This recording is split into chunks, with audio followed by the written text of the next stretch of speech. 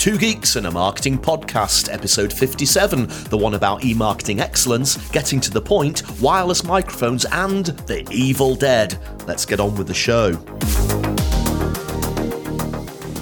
Welcome everyone to another episode of Two Geeks and a Marketing Podcast. As always, we're here to keep you up to date with the latest news, tech, content and wisdom from the world of marketing. And my co-host, as always, is a man on a mission to demystify digital marketing. He is the host of the Content Marketing Studio video podcast. Please welcome Mr. Pascal Fintoni. Well, thank you very much. The highlight of my week, indeed, to spend time with the man who's also on the mission to keep marketing simple, the voice of the marketing and finance podcast, and the host of the Rockdog video series.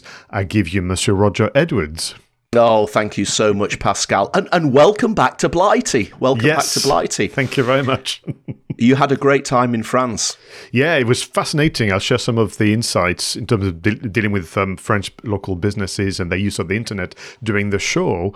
But I have to say, for the first time in a month, I had to put the heating on.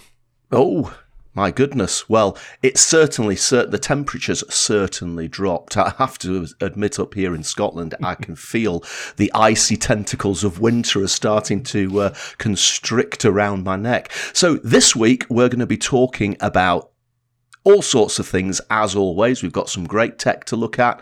We've got some content. We've got some people to shout out in the creators section of the show. But later on, we're going to be talking about possibly one of the scariest films that was ever made, and actually a film that is still banned in a number of countries. So stick around for the end of the show when we get into film marketing, because we're going to be talking about 1981's The Evil Dead. But we've got a few sections to get through until then. So Pascal, shall we start with In the News? Let's go. And we begin with Facebook. It would seem that the leak of 10 of thousands of damaging documents has not hindered its growth as the business saw profit rise 17% year on year to more than $9 billion for the third quarter of 2021. Having received an order for 100,000 of its vehicles from rental company Hertz, Tesla is approaching a market valuation of $1 trillion. That's goodness. £727 billion. Oh, while Tesco's about that time website and app were down for almost 48 hours after a potential hack, with customers unable to order goods or track or even cancel deliveries. KFC was awarded Brand of the Year in the Marketing Week Masters Awards, beating off competition from brands such as ASOS and Channel 4. They were commended for dropping their finger-licking good slogan. Interesting, where Gap has launched its holiday marketing campaign entitled All Together Now and starring Katy Perry. The campaign builds on the brand's theme of modern American optimism introduced last year. Campbell's has partnered with Universal Music Group, UMG, on a series of specially marked soup cans that unlock songs and additional content via QR codes that leads customers to recipes, behind-the-scenes content and newly recorded songs from UMG artists. Well, 3 of the UK's marketing trade bodies and associations are calling on the government to help resolve the digital skills gap by funding industry-led training programs. And finally, back to Facebook. Facebook has announced that it's rebranding the name of its holding company, which from now on will be called Meta. This will undoubtedly cause lots of debate across the world. And in fact, we'll start that debate right here on Two Geeks and a Marketing Podcast. So, Pascal, what do you think of Meta? Well, if our regular listeners and viewers have been keeping track, you and I discussed the term metaverse a few weeks ago, and therefore I've got to continue in saying, to me, it's so meaningless that it has no value proposition. Let me ask the question, perhaps when you do some research, but okay, you have a new name, Meta, but you have then the accompanied strapline, you have the proposition, you have the value statement. To me, it will be as insignificant to the wider world as when Google became Alphabet, and then they could do more and bigger things. I take it as a sign that they have planned, understandably so, to go into maybe other territories than the one that we know them for. But good luck to them. But I don't like the term. I think it's very misleading, depending on how you take it. and I think people will just not even know that it exists. Yeah, I've seen a few interesting and quite funny takes on this. I've seen somebody refer to it as meta, as in meh, which I thought was quite funny. A good friend of ours from the States, Mr. Mark Schaefer, described it as lipstick on a pig, which is a derogatory way of describing how brands which are inherently not very good really can't reinvent themselves simply by changing their logo. And let's face it, Facebook does not have a good reputation. You know, it's been implicated in data breaches. It's been implicated in, you know, even fixing of elections, and all sorts of whistleblowing things going on at the moment. So I think the lipstick on a pig analogy actually fits quite well here. So let's not give them too much airtime. Let's just, I'll agree with you, Pascal. Let's see how it goes. Meta, I'm not massively a fan of it, and I agree with you. There's so much talk in the marketing space at the moment about the metaverse, and it's just the latest shiny toy. It doesn't meet any customer need that I can see. It's just a load of technical people and marketing people getting extremely excited about the latest shiny toy, and let's just wait and see how it plays out. Now, have you ever driven an electric car, Pascal? I've been a passenger, but I've not driven one, no. No, I've been a passenger and same myself. I mean, it is quite weird, isn't it, when you're in one and you can't hear it. You can't hear the engine. You can't hear it revving up. You don't feel that sort of explosion of the power of the petrol engine when you put your foot on the accelerator. I think that is quite weird, but obviously something that we'll get used to. But wow, Hertz buying 100,000 Teslas. I think what is interesting about this one is back to the positioning and moving in early. So they are probably looking at the next few years of adoption about their customers asking for the electric car as a rental service as opposed to the one that are obviously fueled and energized by petrol. What has been interesting to observe is back to this idea of missing out what the car experience was around the noise. And I'm aware of some companies looking to introduce the noise artificially back into the environment of driving cars, because there's been some tests done in the US where people have reported feeling motion sickness because they were moving with no sound, and the body struggling to kind of make sense of what's going on. Oh, that's it's almost like, you know, your filmmaker hat, isn't it? Where you actually add sound effects back into your production later on. Imagine having to add the sound of a car into a car. That's just bizarre. That's just bizarre. And finally, I wanted to look at KFC, winning Brand of the Year at the Marketing Week Masters Awards. Now, we did talk about KFC a while back on Two Geeks in a Marketing podcast, because we did think that it was very brave of them, but also incredibly clever of them to drop their finger-licking good slogan effectively at the beginning of the pandemic. I think if I remember back, they just relaunched a finger-licking good campaign.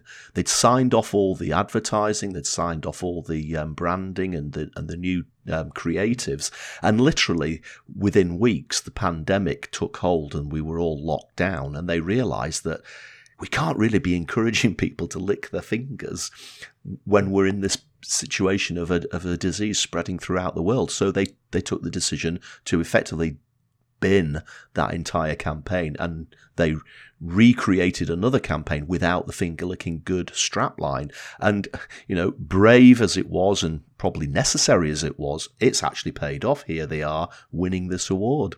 I remember vividly it made in the news and the content spotlights, because you and I were just so interested about this idea of, you know, taking out one of your key elements of your marketing.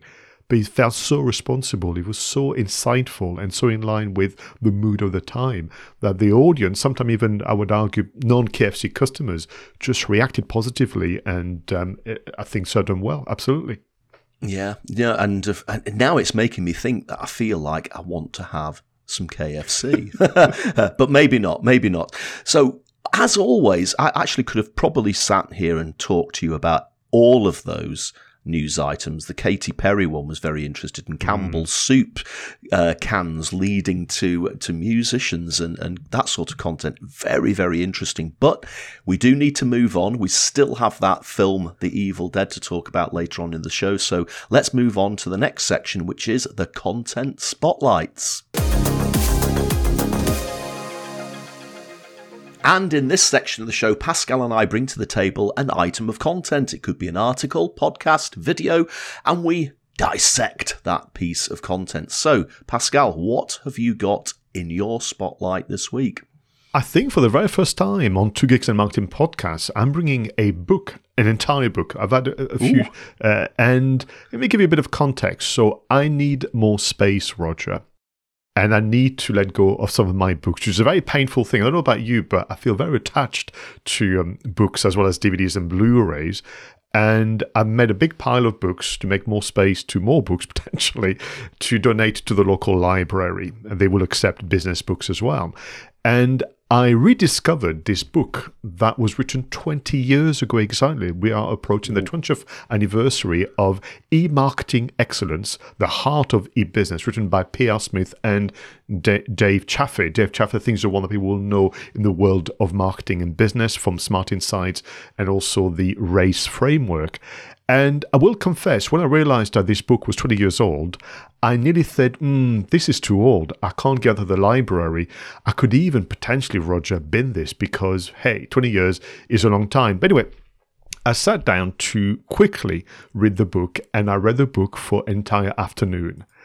And even though this was written 20 years ago, Roger, it is so relevant and it is so interesting. So very, very quickly, a book written in 2001, 10 chapters to open the minds of leaders and small business, but also of students about e-marketing and what it means to be an online business. So 2001. So we have 10 chapters all looking at a definition of e-marketing, looking, yes, Roger, about the 4 Ps, yes, so the remix and the impact of digital, looking at different e-business models, the online customer, online tools, website design, which I thought was interesting to have that chapter in there 20 years ago. How to build traffic to the website, online customer relationship, online business, and final one, to wrap it up, online planning. So a whole section on strategy. And I found myself just reading it with immense nostalgia, but thinking also, I am impressed because this is still relevant statement. They are still really relevant in terms of the thinking, the planning, the execution. I want to read out just one paragraph, which I think says it all in terms of why, I'm going to keep this book. Sorry to the local library. And of course, Dave would be pleased I'm not going to bid it either. So this is what the statement says. E-marketing can help create a business which is customer-led, where the customer participates through constant dialogue, expressing interest, requesting products and services, suggesting improvements, giving feedback, where ultimately the customer drives the business. And so it goes on. And he just talks about objectives first, you'd be pleased to know, then strategy, then tactics, then action plan, and of course, how to control what you do. And it would argue that there are 5 broad benefits, reasons, or objectives. Sell more, serve better, speak more often, save, or sizzle, which is the idea of extending the reach of your message beyond the traditional means. And I'm going to close just because you can tell how excited I am to ever discover the book, but also to keep it now on my shelves, with a statement that is mentioned in the book from David Siegel, entrepreneur, but also pioneer of the internet and web design from 2000. E-marketing is not about building a website, but building a web business, harmonized with the power of customers. Wow. Isn't it refreshing to read something where the customer word is absolutely in the spotlight, to borrow a term from our show? I think, again, it really makes me feel good that when you know, something like this, that, as you say, it's 20 years old, and a lot of people would just dismiss it now, the world's changed. But actually, as we've often say on this show, the absolute basic fundamentals of marketing have not changed, whether we have digital or whether we're using ink pens and quill pens. The fundamentals are the same. You start with the needs of the customer, you develop a solution to a customer's problem, and then you set yourself some goals, and then you start to use communications tactics to draw people's attentions to it. And those principles never change. And, yes, we can get upset about the obsession that a lot of people have with just the digital tactics, and that's fine, but the absolute principles stay the same. And that proves it, that a book like this is effectively evergreen, Absolutely. So thank you to P.R. Smith and Dave Chaffler. I had a wonderful afternoon reading it with a smile on my face, because sometimes it is quirky to see what people thought of, the online marketing in 2001. But when it comes to the strategy and to your point about the customer drives the business, nothing has changed. And if anything, on occasion, I would argue we lost our way. And it is maybe a call for going back to those basic principles by reading publications from maybe 10, 20, 30 years ago, as opposed to the latest manual about how to be a rock star on Clubhouse. I'll say no more about it. So, Pascal, this week I've got an article from Make It, which is part of CNBC. And this article is written by Joel Schwartzberg, and the headline is just one of those headlines that just grabbed my attention. Stop rambling, it says. Here's how the most successful people get to the point, says public speaking expert. Now, obviously, things are starting to pick up again now that the pandemic hopefully is starting to run its course. I'm getting more inquiries about speaking engagements, some of which are online still, some of which are actually going to be in real life. So I'm still on the lookout for anything at all which can help me to, to stay on top of my game when it comes to public speaking. And quite a bit recently, I've been watching recordings of talks on YouTube. I've been watching talks on TV, and it does occur to me that sometimes people just don't get to the point, do they? They just meander around a topic. They never actually seem to land the point that they're trying to make. And this article really just brings it all together for me. And effectively, this guy is saying, you can have two speakers in a room, and they might start talking about, say, social media. And if you actually stopped them and say, tell me what the point of your presentation is, one of them might well say, well, I'm talking about social media marketing. And the guy says, no, that's not a point, that's a topic. Social media marketing is a topic. It's okay. Actually, what I'm actually talking about is I'm talking about the importance of social media marketing. And the guy says, no, that's a title. That's maybe the title of your talk. It's not a point. What's the point that you're making? And the guy says, well, actually, okay, let's talk about the rising phenomenon of social media marketing. And again, this guy's saying, no, that's not a point. That's a theme. I want to know what the point of your talk is. And really, the rest of the article is just about the way you put a point across. Now, I know a lot of people listening to this might be saying, hold on a second, it's very easy to put a point across, isn't it? But again, if you actually listen and watch quite a lot of talks these days, they don't. They just talk about themes. They talk about they talk in titles, or they talk in, concepts. And he just comes up with this really simple way of turning something that you're talking about into a point. And you don't actually have to do this when you deliver it, but this is how you can prepare it. And he says that if you put the words, I believe that, in front of any sentence that you're going to speak, it will not be a point unless it meets certain criteria. And he gives a few examples. So, I believe that innovations in IT are very important. That's not a point. You've got to say something like, I believe that innovations in IT will make us more efficient by improving customer service. Again, this is not a point. I believe in inequality. What he's saying is you need to actually add something on that. So I believe inequality is America's biggest domestic challenge. That's a point.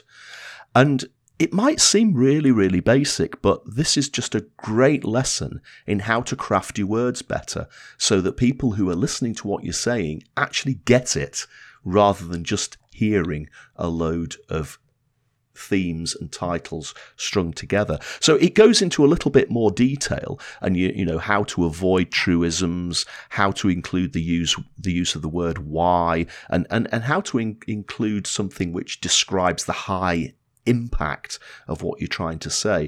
It's not a short article, it's not a long one either. I think you're probably talking about 4 or 5 minutes to read it, but it's one of those ones that you actually want to sit down and start writing your own points on paper just to see whether you can follow the rules that he's saying. So thank you for that, Joel Schwartzberg. We're going to stop rambling and we're going to get to the point.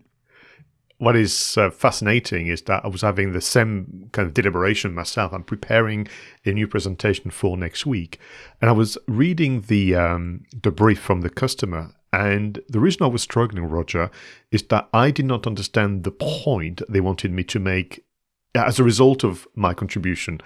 And I had to read the document several times. I had to get in touch with the organization saying, when it's all said and done and I've done my bit, you know, what is the point? What do you want people to be able to do? Or what do you want them to think? What do you want them to become more curious about? And once they expressed it, it was so much clearer than the written brief that they sent me. And that's understandable. It takes time sometimes to really get down to what is the point of this presentation, this conversation.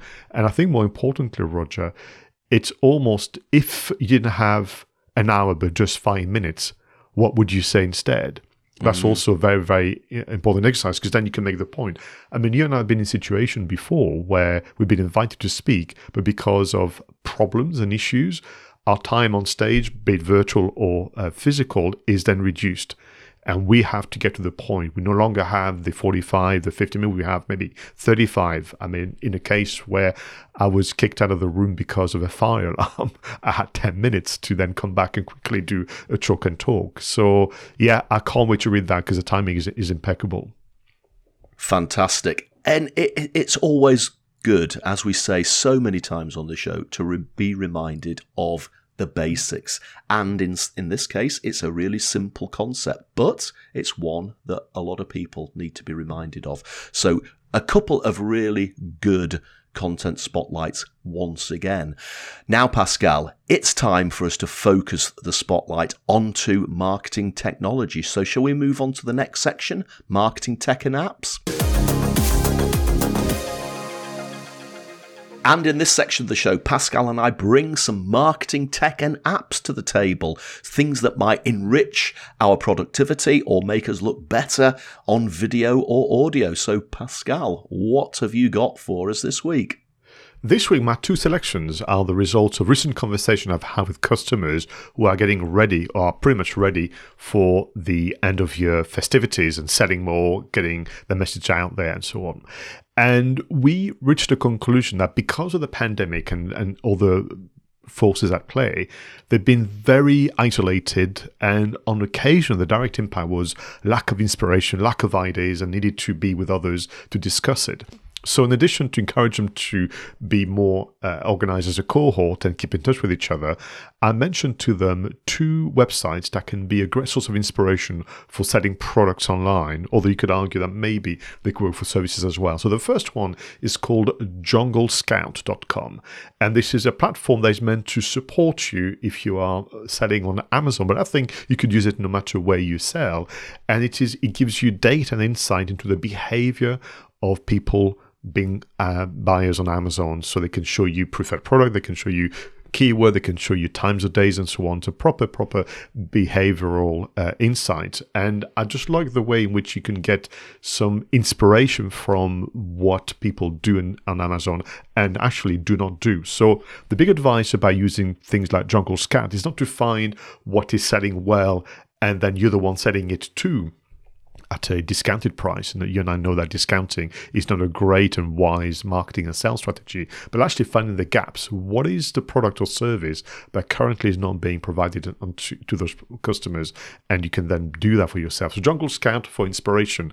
And then the next platform that you could look into is called Lapa.ninja, Lapa.ninja. And this is the work of volunteers who have gathered something like 4,000 landing pages for you to use as examples for inspiration. So we know that particularly at the time where people are going to be making swift decisions about to buy, not to buy, a landing page that's been well thought out and crafted can make a huge difference. But once again, how do you know good, bad, and ugly when it comes to landing pages if it's not something that you do as a day job? Well, you could do with inspiration, and therefore you can search this platform and get some ideas about how you might adjust your own landing pages to get more results. So there you have it. One is about the behavior and understanding customers a bit better, and the other is about once you know what they want and you want to attract their attention, how can you improve the appeal of your offer with maybe some better landing pages?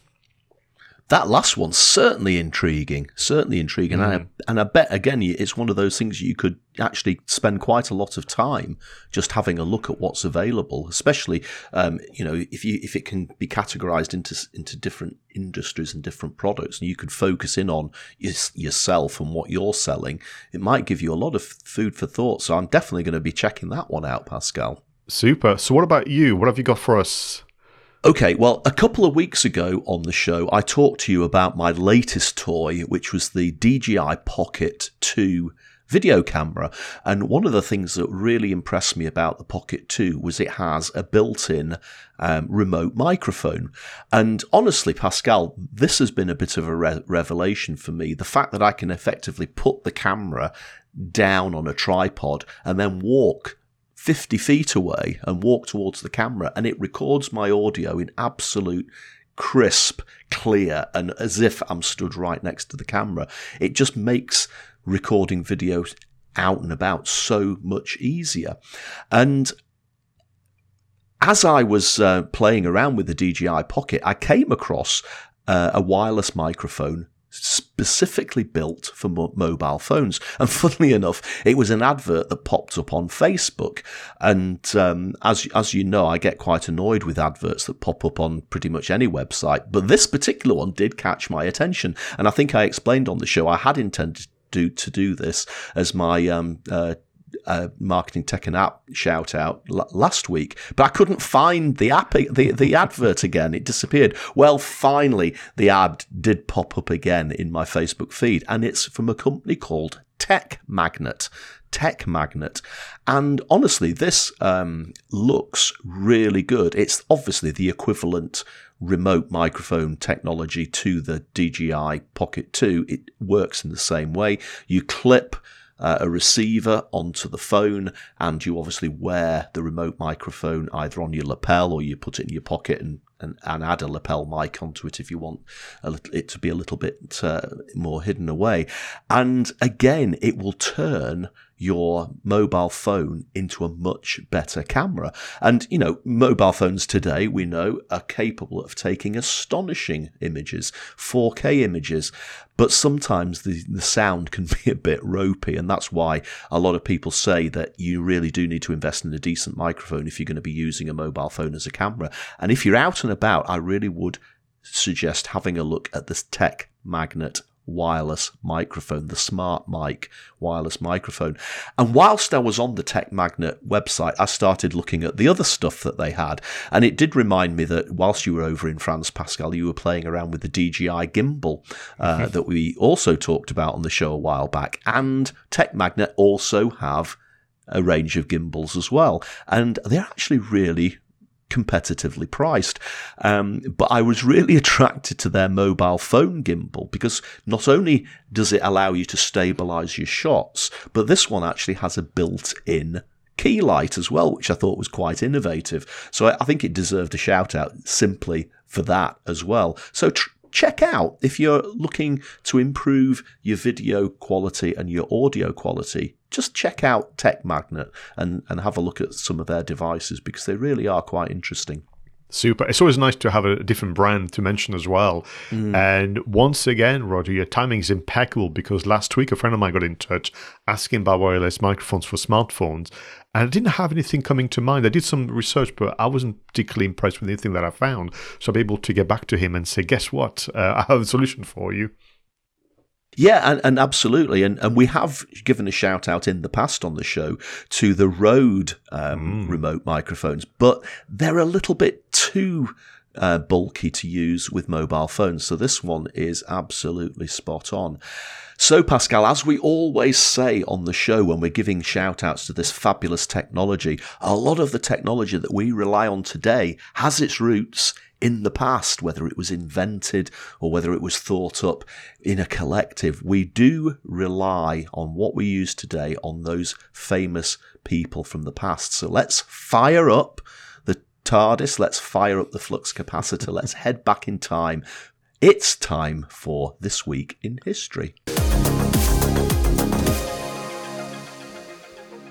In 1952, in the first United States test of a thermonuclear device, a hydrogen bomb named Mike was exploded at Eniwetok Atoll in the Pacific, 3,000 miles west of Hawaii. It exploded with a blinding white fireball more than 3 miles across, and it completely obliterated the island, leaving an underwater crater 6,240 feet wide and 164 feet deep, where that island was previously.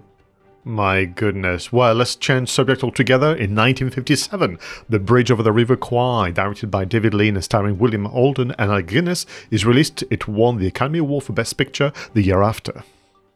And in 1978, Halloween, directed by John Carpenter and starring Donald Pleasence and Jamie Lee Curtis, premieres at the MC Empire Theatre in Kansas City.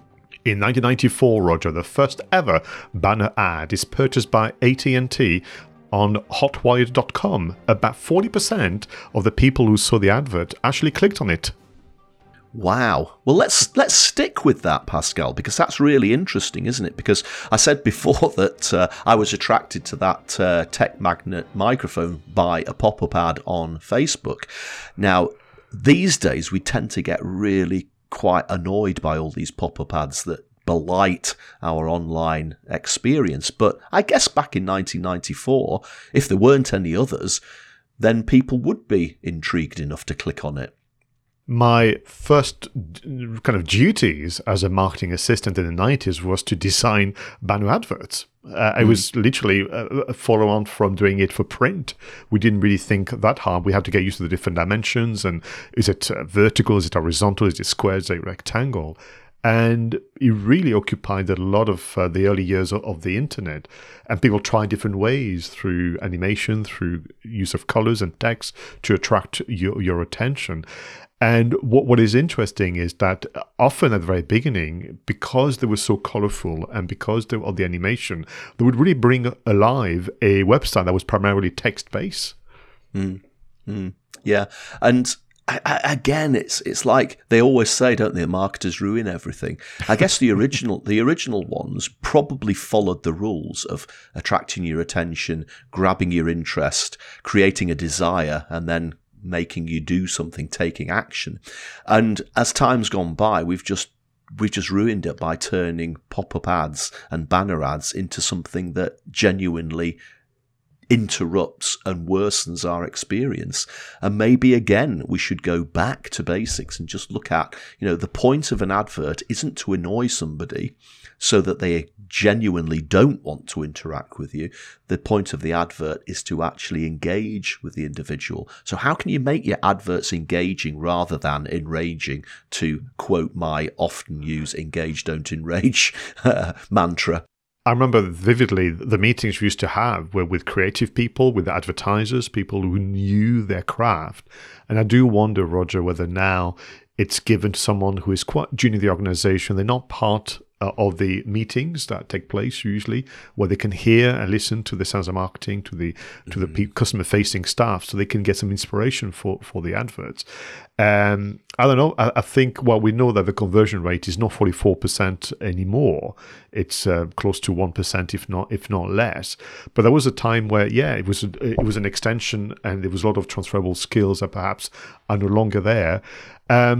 I will say that it's also the mark of how people favor making a decision, which is I'm not going to be just charmed by a cleverly crafted advert. I want more content. And for a long, long time, when I was having discussion with my customers, I would say, well, shall we start to put together articles? Shall we do something more content rich? Nah, that's okay. Just put a banner around. Yeah. Let's talk about Halloween. One of the best horror films ever made, probably, Pascal. It is the film that got the critics to actually said, now this is how you make a horror film. Even people that would not normally watch it. For me, this movie, it's the music that stays with me all the time. I think I was recently watching on YouTube one of those videos where people basically review an entire series of films. And this is just a complete coincidence, but this guy was reviewing all the Halloween films, starting with this one, and actually coming right up to the present day, because I believe there is actually a Halloween film. It's either just about to be released or it's recently been released. And I think it even has Jamie Lee Curtis in it. Mm-hmm. But this guy's contention was that actually the 1978 film has never been bettered, and all the sequels are actually pretty poor in various different respects. And interesting, and something that I didn't realise, is that John Carpenter's original idea was that Halloween was going to be a sort of overarching, almost like an anthology series of films, which is why the third film of the series didn't have the slasher motif at all. It was all about people being taken over by microchips. It was called Silver Shamrock or something. 2 more days to Halloween, something God, like that. Yeah. And full song, yeah. Yeah, and it was, that this guy who was reviewing the film saying actually the only film out of the series that he thought did work as a sequel was that one, because it would have fitted into an anthology, a bit like the American Horror series, where every year they do a new series and the only thing that is consistent is it's the same actors, but it's a completely different story. It's not an evolving story year in, year out. And I think that's interesting. Would you agree that they've never bettered the original? Oh, completely. And as a fan, I've watched and seen all of them, and the recent one, Halloween Kills, which then will finish, we're told, next year with Halloween Ends, famous words. And the fact that, the same character, Jamie Lee Curtis, is kind of we explore her life as the first victim, then obviously she turns around. But I would say, the 1978, I would go back to it. I would not watch any of the others. But thank you for clarifying the one, number 3, which I think is called The Mask of the Witch or The Year of the Witch, because that makes complete sense now. And I might then go back to it with that information, which is they're all meant to be separate as opposed to being the same story that you follow through. Absolutely. And maybe Halloween deserves to be in our film marketing section at some point. So, Pascal, once again, always interesting to go back in time. We probably should have talked about the atomic bomb because that was genuinely scary. Let's hope that we never, ever have to fire off one of those horrible devices in anger in the future. So let's come right back into the present, and now we're going to shine a spotlight on some of our creator friends. So, Pascal, let's move on to creator shout-outs. Well, Pascal, who are you giving a shout-out to this week? So once again, this is a rather long overdue shout-out, Roger, for the team at We Are Umi, who are doing an amazing job. They've done so for many years now to inform customers and small business owners about how to grow and how to do things better and faster. But they launched recently a new podcast series called UmiCast, which I think has a great tone to it. It is hosted by Richard Dawson, and they have had some amazing guests so far, including Ian Livingstone, the man behind Games Workshop, Fighting Fantasy, and brought the D&D kind of franchise and brand to the UK. But they also had entrepreneurs such as Johnny Grobin and Lizzie Hotcroft. I have spoken to Richard, and I've told him that I was very envious and jealous that he got to spend some time with Ian Livingstone, one of my heroes, because as we've shared on Two Geeks and Martin podcast, you and I have used and played role-playing games, and we still continue to be informed and enthused by the good works. I put the links in the show notes. So once again, for me, it's celebrating new beginnings when it comes to the podcast, but also long overdue, because if you go to the We Are Umi platform, you're going to find a plethora of content, written form, video form, and so on, that can really help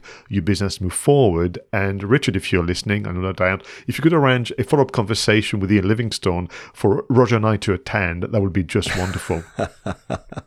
Definitely. I'm a massive fan of those fighting fantasy books. They were a very clever idea, so far ahead of their time when they were written back in the late 80s. So yeah, I will be there if you can arrange that, Pascal. So I actually... I'm going to shout out a podcast as well. Recently, I took the decision to almost start my podcasting listening from scratch. So I took the Apple podcasting app and pretty much deleted all my subscriptions apart from a very few.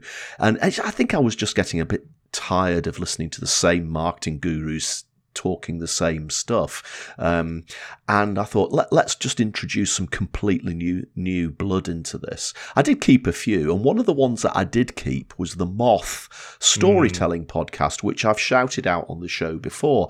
But it just made me think, I wonder whether there are any more similar storytelling podcasts out there in the same ilk as the Moth.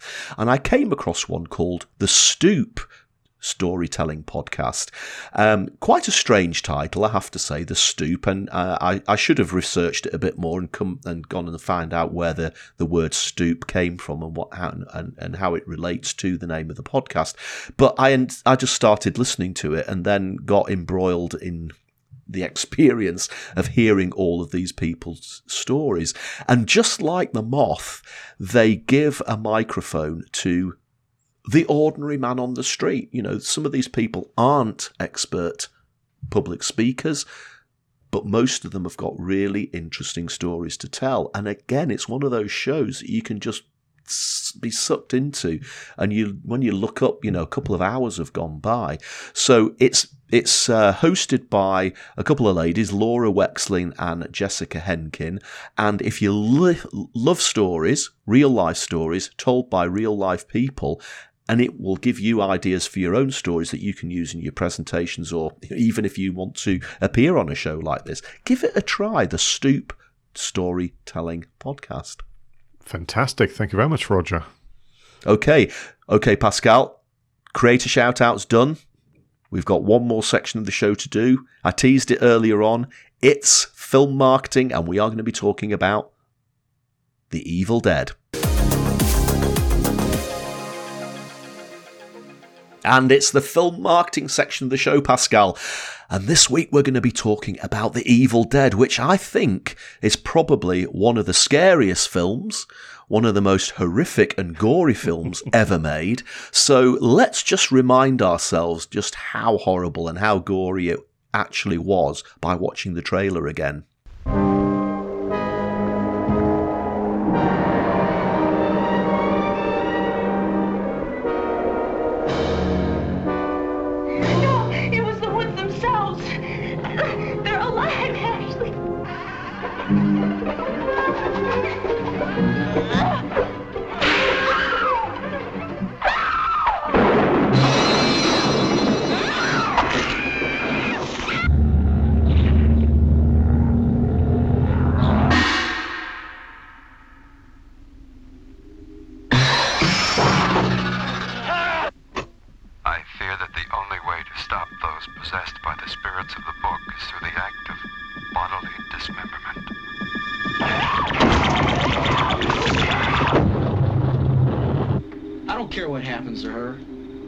She's your girlfriend. You take care of her.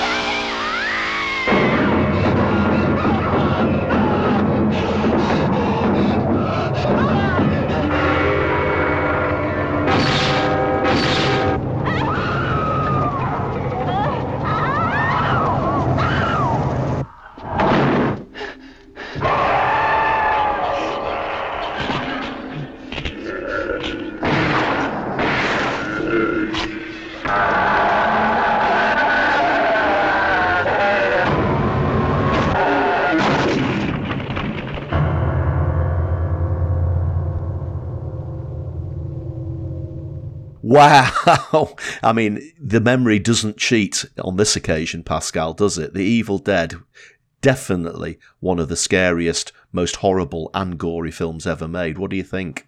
Well, I was thinking about our listeners. If you're listening to the podcast version, going through that trailer must have been quite harrowing because of the screaming and all the noise. But for me, we'll talk in a moment about memories and when you first saw it, but this is the ultimate masterclass in indie filmmaking, being so incredibly ingenious with things we're going to mention in a moment, but also telling the story that actually moves quite fast. You know, they get to the point about the story. And yes, no concerns given for, we know, the safety and the well-being of the cast and crew, as well as obviously the views of the censorship at the time. Yeah, and again, I'm thinking back. There was such a lot of controversy about this film at the time, wasn't there? And we're talking about 40 years, obviously, since it was released. And I did have it confused in my head when I was thinking back. Did I see the film before the controversy, or did I go to see it because of the controversy? And I'm pretty certain now that I did see it before it got all the big headlines and it got banned and all of those sort of things. And I genuinely saw it at the time just as a horror film that looked like it was a must-see horror film. For me, I saw it probably a few years after its original release. A friend of mine had it on VHS cassette, and I was aware that would be the kind of thing that my parents would not approve of, so I had to wait for them to go to bed. But yeah, in my head, and in terms of the the mood of the time, this was alongside the Driller Killer, Spit on Your Graves, and so on. And I think unfairly so. I don't think it's nowhere near as nasty as the term was used by the UK and French press as it is. It just told a scary story really well, with some nice hint to the H.P. Lovecraft world that I knew already because of the role-playing games, going back to that again. Yeah, and again, I when it was released in the UK, it received an X certificate, which it's the equivalent of what we now call the 18 certificate. And I wasn't 18 at the time, but I remember actually managing to sneak my way into the cinema to see this. Back in Lytham St Anne's, they used to have this small cinema. It was called the ABC Cinema, and the lady who was on the counter was actually pretty good at letting people who were sort of 16 and 17 in to see X films. So I guess she was breaking the law to a certain extent, but I'm not going to hold that against her because I got to see a few films that perhaps I wouldn't have been allowed to see at the time. And I remember going to see this film with one of my first ever girlfriends, and there's a particularly controversial scene in the film involving a tree. It's a really quite scary tree rape scene, and I remember when this scene happened, the girl just shouted out, "Oh, I felt that!" And literally everybody who was in the rows in front of us turned round to look at us, and it was like, oh my goodness, the spotlight's now on us. And I've never forgotten that, but it was a real shock at the time. But she almost like broke the spell to a certain extent, and I don't know whether people should we laugh, should we give disapproving looks, but I think it broke the spell at that moment. I mean, you saw it on the big screen. I mean, that was scary enough for me watching it in the dark in our living room on the small TV screen. And for me, the one bit that movie gets under your skin, and I know that watching it 40 years later, people are going to say it's not that scary anymore. Maybe not, unless you play the game along. But you can't deny that in terms of what they had available to them, the storytelling, using camera angles, using movement a lot. I mean, I'd never seen a camera move through the forest to suggest that the evil spirit who was attacking them was traveling through the forest and through the cabin, the wooden cabin as well. But for me, the one scene where I thought, this is now scaring me properly, is the very first possession scene where Ash's girlfriend is possessed by the demon, and when they're playing cards, remember that scene vaguely? Yeah. And then suddenly she pivots, and she's been held by, we think Sam Raimi must have taken woodworking at college because all the contraption he built, but she's floating in the air with that kind of crooked neck, and the voice has been twisted, and she's her eyes have rolled out, they're all white, and she's talking to the rest of the traveling companion. I was scared senseless by that. Yeah, and again, another memory for me is when they trap one of the possessed humans in the cellar below, and she's pushing up, and they've obviously chained the roof, the door of the cellar, and it's just bang, bang, bang, and absolutely. So Pascal, do you think, it was a low budget film, wasn't it? Obviously, do you think the marketing was low budget as well? Well, it was officially, but people didn't know that. Now, typically when we do the film marketing segment, Roger and I will research what is available online and kind of use memory as well and whatever. But we have, for the first time ever, Roger, a far better source than the internet. We have the man himself, Bruce Campbell. In his book, If Chin Could Kill, he tells a story of the marketing campaign. And what is interesting, now the book is about his career, but of course a big chunk of the book is about him being part of the Evil Dead franchise and the many, many discomfort and frankly physical abuse he suffered to be able to pull this off. But when he came to the marketing of the film, this will surprise listeners with a 2021-22 mindset, but they were so busy creating the film that they forgot all about the marketing. So they have to then play catch up. And what they did go for is what we want to call, between you and I, the low to no budget premiere. So in order to secure media coverage, they created, to use Bruce Campbell's terms, a show within a show, whereby they would create kind of Evil Dead tickets and programs. So you could use them as collector items. They would have cassette playing woods and wind sound effects inside the theaters. They also had an ambulance outside the theaters and the security guard suggesting this film is so horrible, some of you won't be able to make it till the end and will have to be escorted back to the hospital in an ambulance. Of course, all of this is just good PR stunt, but it did play off. Yeah, that's a really good idea, isn't it? Putting the ambulance outside. It reminds me of a story I once read about a roller coaster that was called the Cyclone, and it was, at the time, it was notorious because there was actually a nurse on station at this roller coaster all the time because so many people were passing out when they were riding it. And it's the same sort of thing, isn't it? Where we're so convinced that this film is so horrific and so gory that you might actually need medical attention. That's just incredible. Yeah, absolutely. Oh, dear. So they did that for a while, Roger, until eventually they meet the right person. Now, after extensive networking, they meet a sales agent that may not be known to people, but Irvin Shapiro would be known to filmmakers. He pretty much is one of the co-founders of the Cannes Film Festival. And once again, using Bruce Campbell's own words, and what followed from this encounter with Irvin Shapiro was a lesson in sales from the Grandmaster. I didn't realise they'd changed the name of the film from The Book of the Dead to The Evil Dead. I guess it makes sense because they find the book, don't they? That was what kicks it all off. They're reading out the spells and the incantations from the book, and that's what resurrects the horrible spirits. But I didn't realise that the original title of the film was The Book of the Dead.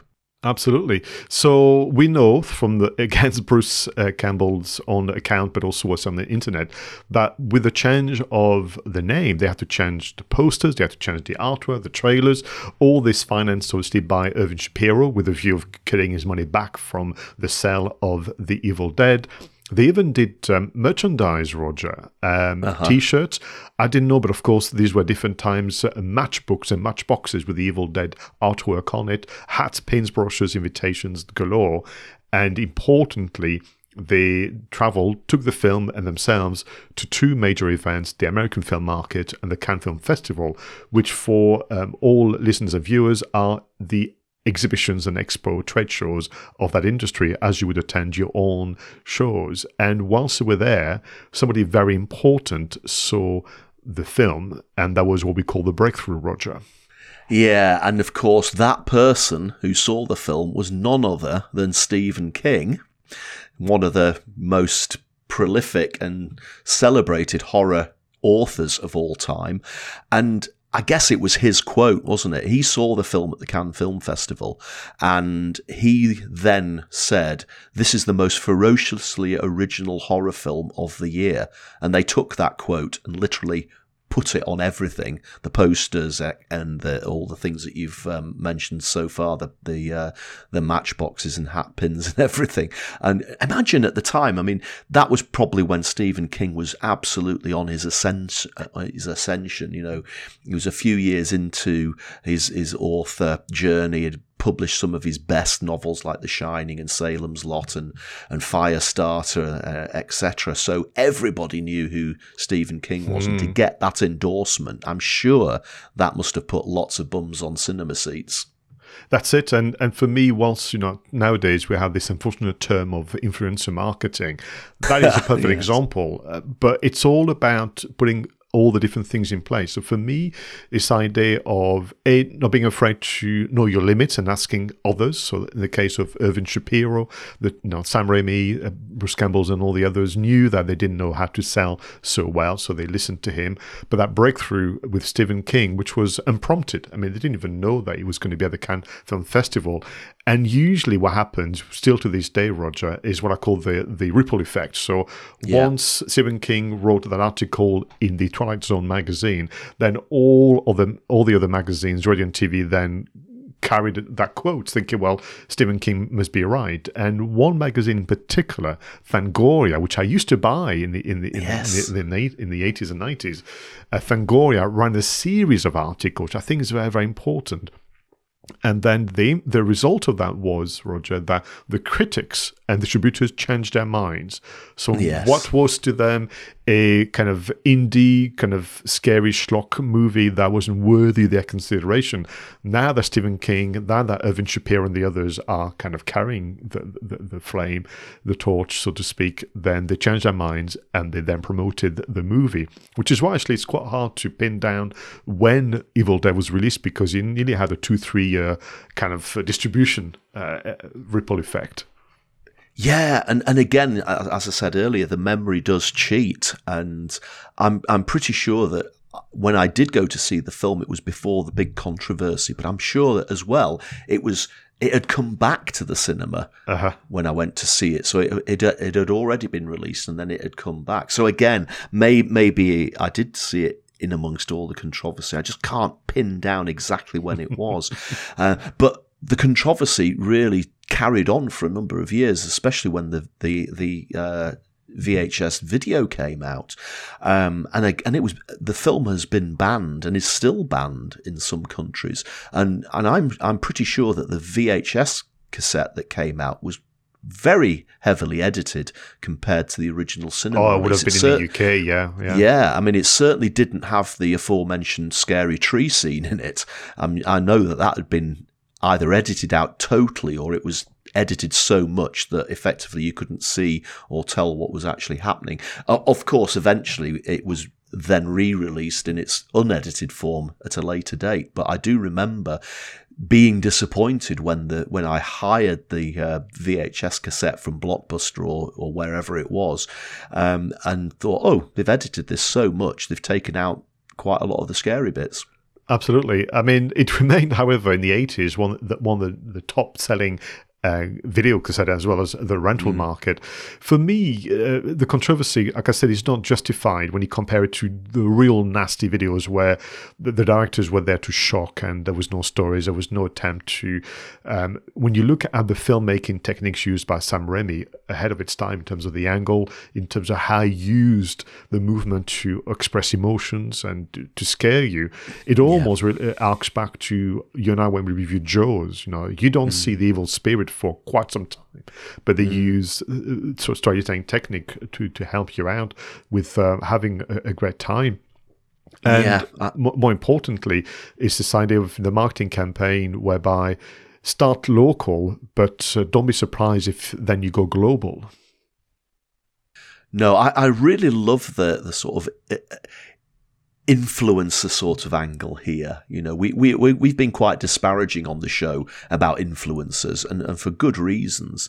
But that breakthrough moment when Stephen King made that comment about this film just changed everything for them.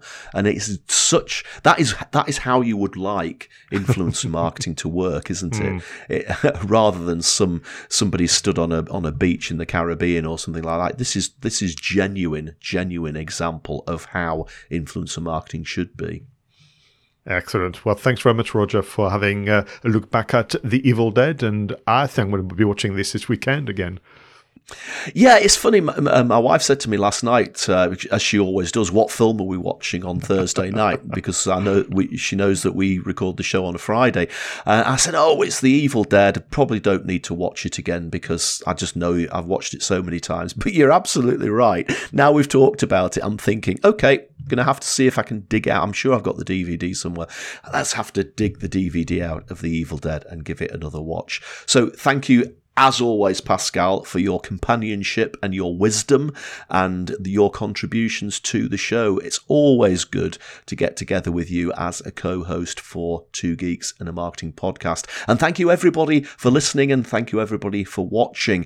Do please tell us what you think of the current episode. Let us know your comments. Either leave a comment on the YouTube page or talk to us on Twitter. We'd love to get your feedback and hear what you think about the topics that we've discussed today in the show. So I think that's it, Pascal. Until next time, go out there and make sure that your marketing is done right. I was Roger Edwards and he was Pascal Fintoni.